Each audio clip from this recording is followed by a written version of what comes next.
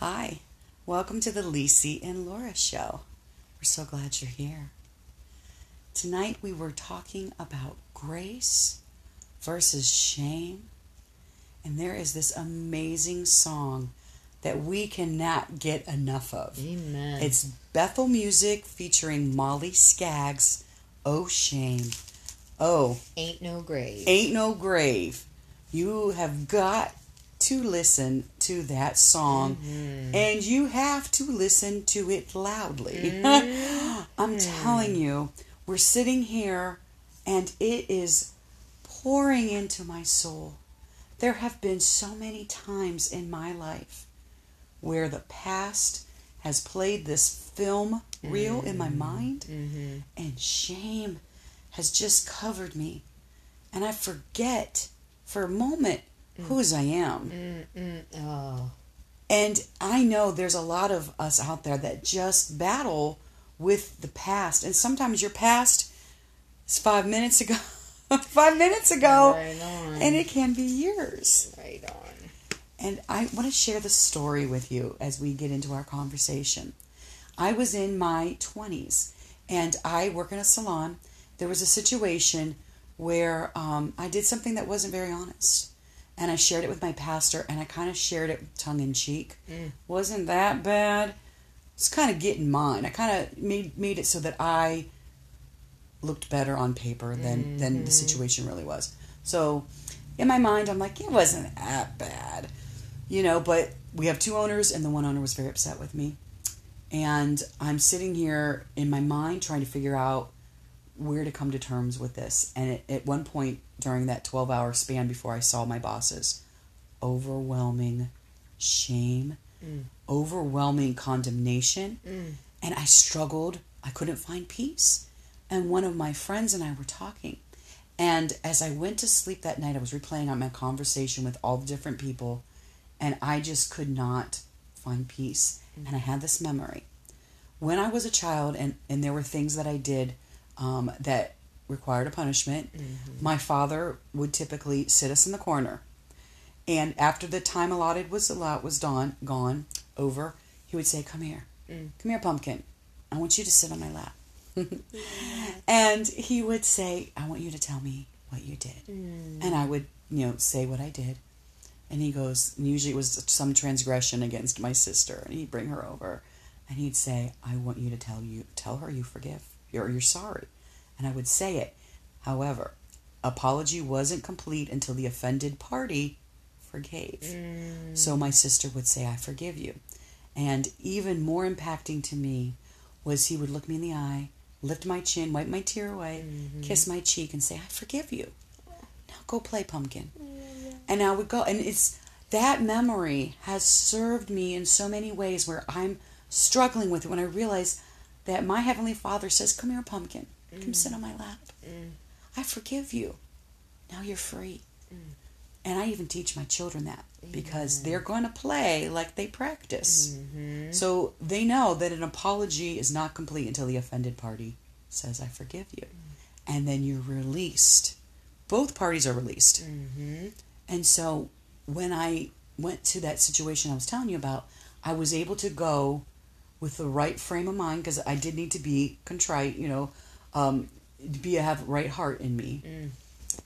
I had peace, though. And when I was struggling to find it, it was amazing that this simple thing came to my mind, and it was allowed me to have peace. Love that. I love that. That's grace. That's grace. That's grace. What's the acronym for grace? God's riches at Christ's expense. So that our grace cost someone something. I mean, just settle in that for a minute. Our grace is free for us. I mean, it's a gift. It's given freely, no strings attached. The only string is I have to accept it. But it costs someone their life. And I think we were talking about that earlier when he made that ultimate sacrifice on that cross. Even then, he prayed for us then. Yeah. Father, forgive them, for they know not what they do. You know, that's grace. And that point, wow, one of my sisters was in her teens, and she was struggling with the situation with my dad. And Anna was like, I'm not going to forgive him until he says what he did. And I talked to him separately, and he was like, I don't know what I did. And I told her I'm sorry. But she said no. And I did not step in. I just talked to her mom, my stepmom. And it was a few days, weeks later, and Anna comes down and said, I was reading. You know, when Jesus was on the cross and the thieves were gambling for his clothes, and he said, forgive them, for they know not what they do. And we both said, yeah. She said, I think I'm supposed to do that with your dad. Wow. And I'm like, wow, how many times have we been given this amazing grace? But we won't bestow it because they don't know what they did. Yeah. They don't know how it hurt us.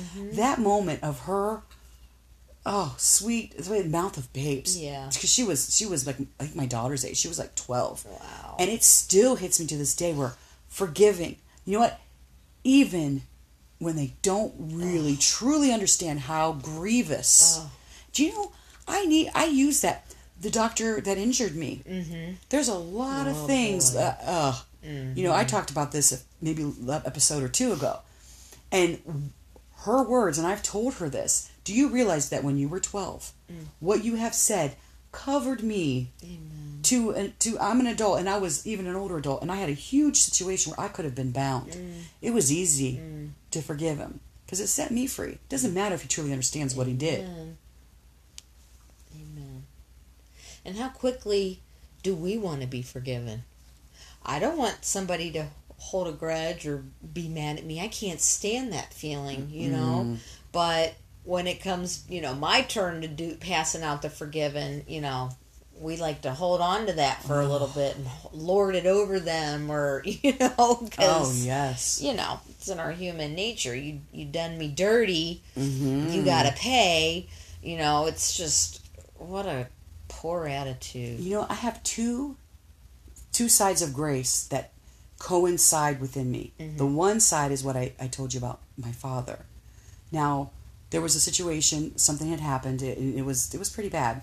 And I remember walking in the door, and my poor mom has terrible migraines.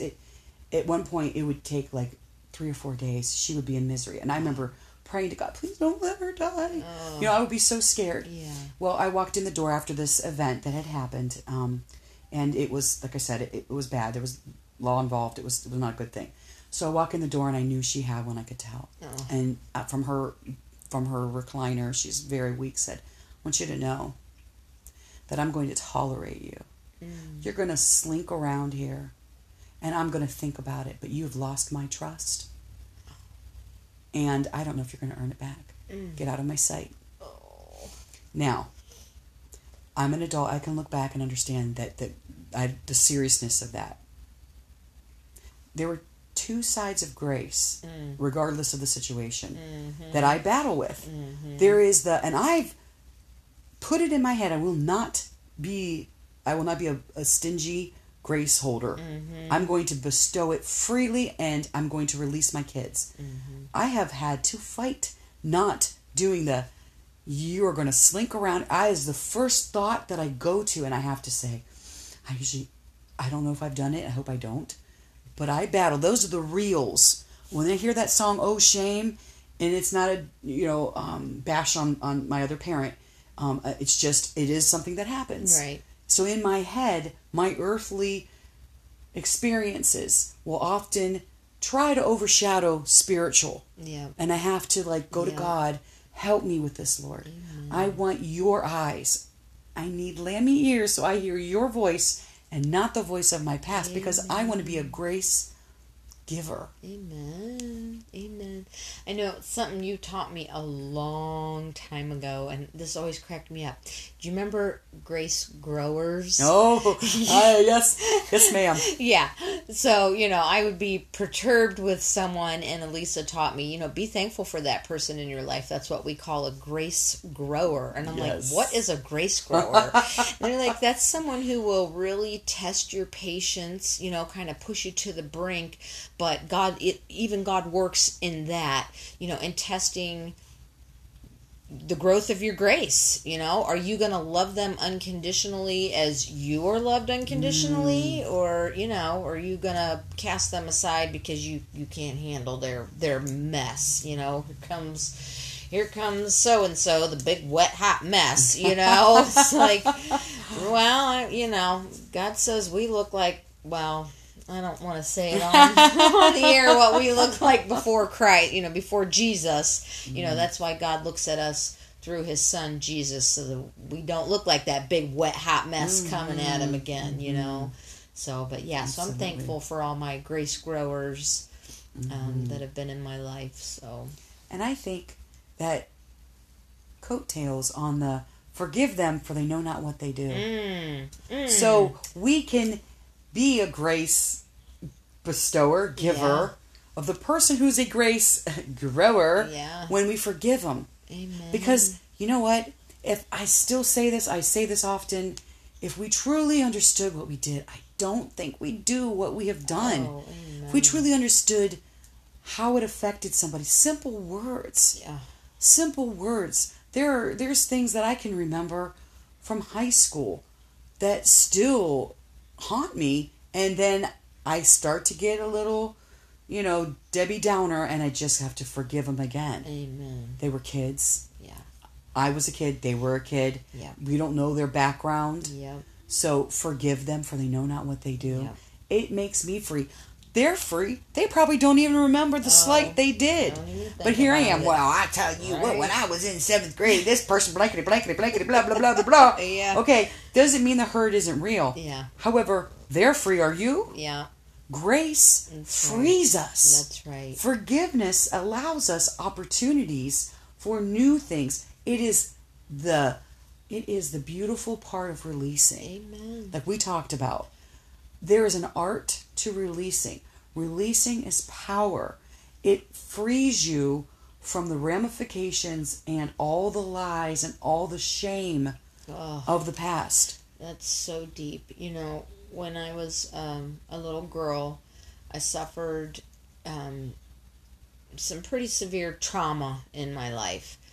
And I remember years later, as an adult, I attended, it was called Victims Assistance up in Akron, and it was this, group of people that had all suffered all kinds of traumas. And that's a story for another day. Why they had us all mixed in together, I'll never know. But anyways, I remember speaking because I was looking around the room at some very young girls, maybe like late teens when I say young.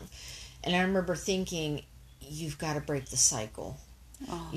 Because that was my biggest fear. Am I going to repeat and then perpetuate what happened to me? Am I going to grow up and then put that onto somebody else? Do you know what I mean by Yes. that? The stain of someone else's sin is on me now. Am I going to repeat that?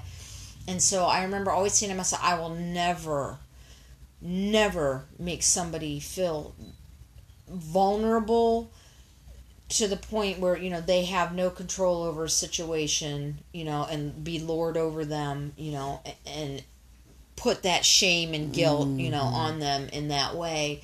And I remember expressing that to these younger girls. You've got to break the cycle, but it starts with forgiveness. Always. Because if you can't forgive that person that, committed that crime or sin or whatever you want to label it against you, and release them, as you always say, Lisi,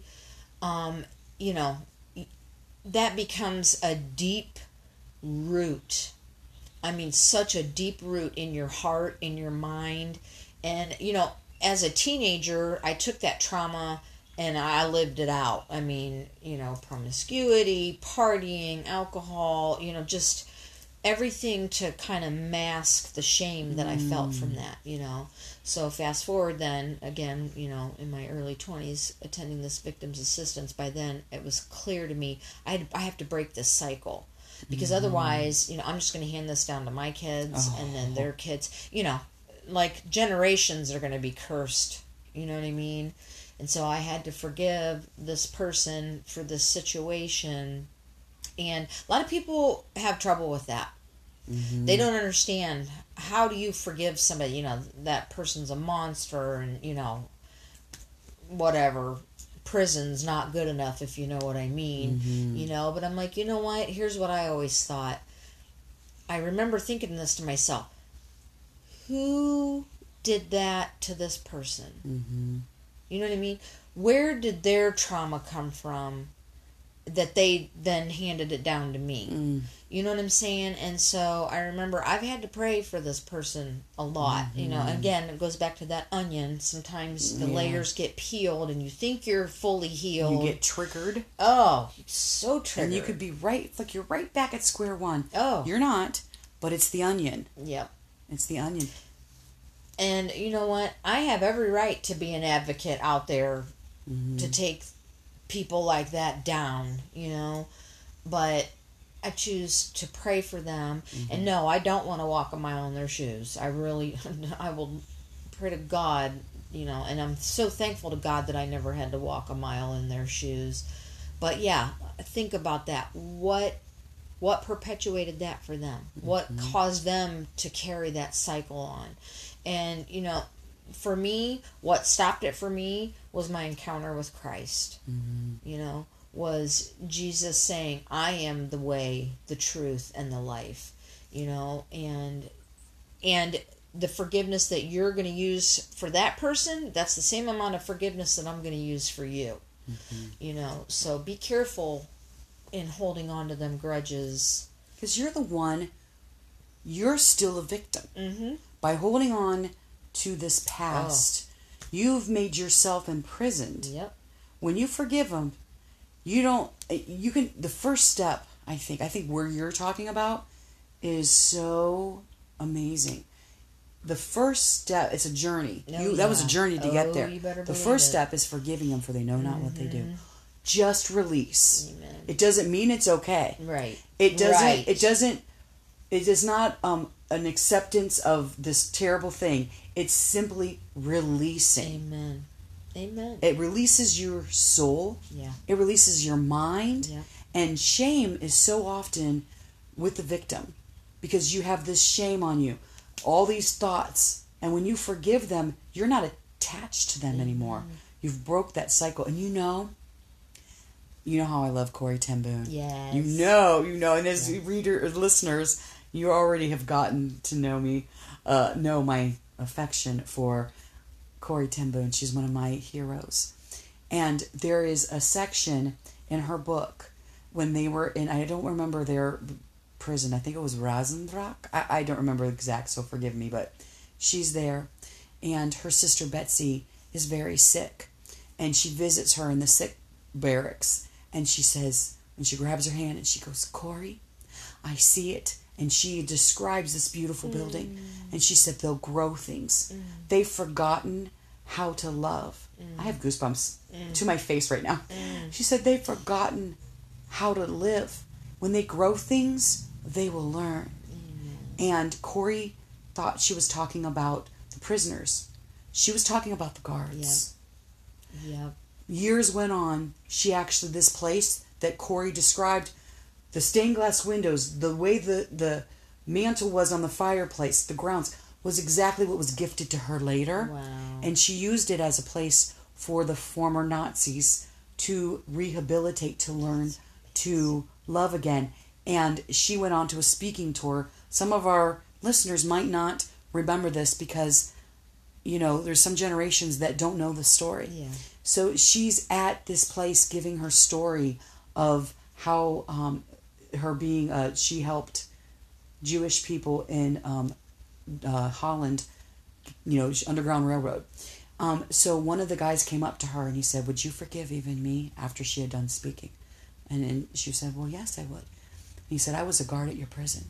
Oh my gosh. So she was faced with a man who had abused them, beat them, humiliated them, and she forgave. Her. Who you affect is your nation. Yeah. Her nation is so vast that me, an American teenager, when I first read the book, Hiding Place, to this day, I don't have the book. I lent it out and I didn't get it back. And I need to get a new copy because that book impacts me. She forgave. Amen. freely. And it was a test. She even says it was a test. Yeah. And she forgave the cruelty. Yeah. And she lost her father, her sister. I can't remember who else she lost, but she walked out of there 60 years old, beaten, bruised, weary, and she impacted a nation. It's incredible. Yeah. It is incredible. Another aspect I want to touch on as well is the people that God will put in your life surrounding your trauma. I can usually point them out in a crowd. There's just something that draws me towards another victim, and I just usually within the first, I'd say 10 or 15 minutes, I can read it, There's like a shared pain, or just whatever you want to say. There's some of them are my soulmates, so to speak, and then getting to know them and talk with them through the experience that they've survived. Oh my gosh, Elisa. I mean, just to be able to help each other that way in that part of the release. Yes. To be able to encourage someone that, if I can make it through it, you will too. Absolutely. And so, and not to be a crutch. We don't want to be a crutch for anyone. You want to be more like a, what's the word, catalyst. Yeah. I'm going to catapult you. I'm not Yes. I'm not going to crutch you, but I'm going to catapult you because, God is willing, God is able. So, God bless you if you've suffered a trauma, and, if you struggle to forgive and to release, just remember grace. Remember what Christ did on the cross and how, you were forgiven. Because there's no one transgression above another. Sin is sin is sin is sin. Period. It's all dark. It's all, all the same. So, in God's eyes. It separates. Yeah. Sin is like a chasm. And it separates us. And that riches, God's riches at Christ's expense, is this grace is a gift. And I tell my children, it's like a coat. Yeah. It's this beautiful coat you've been given. You can have it hanging in your closet, and you can admire it. You can even touch it and think, oh, this feels like I would be so warm if I wore it. Yeah. But until you slide your hand in the sleeve, and it goes over your shoulders, your other hand goes on, you let it embrace you. You take those beautiful, buttons, and you clasp it, and it fits you, fills you with warmth. Then it's yours. Amen. Until you wear the grace, it's a pretty thing in the closet. Yeah. So we invite you to take that coat. If you haven't wore it, this imagery, I want you to think about this. This is your gift from God. Yes. It was a great price. It will give you peace. It'll pass any understanding. Amen. The first step in healing that Laura and I both took, it was definitely through our knowledge of Jesus. So I invite you to listen to this podcast and ask God to help you. God, I'm struggling. This person stole my innocence. They tore my heart, and I don't know how to forgive. I ask you to ask him. Yes. He's a good God. Amen. I don't know why this happened. He will give you peace that passes understanding. I wish we could have all the answers. I wish that I would know why 3 of my children aren't here right now. Why my son's twin isn't here. I don't know. But I do know that God is good. God is great. All the time. And that grace is what covers me. It gives me momentum in the morning. And we will probably talk about this again because it's so huge. Yeah, this is. And you can leave a message on Anchor that we will hear. And we would love to connect with you. Yes. So I thank you for visiting with us, for allowing us to come into your life. I pray that that grace covers you, that it surrounds you like a shield. Amen. Thank you so much for joining us tonight. Good night. Bye.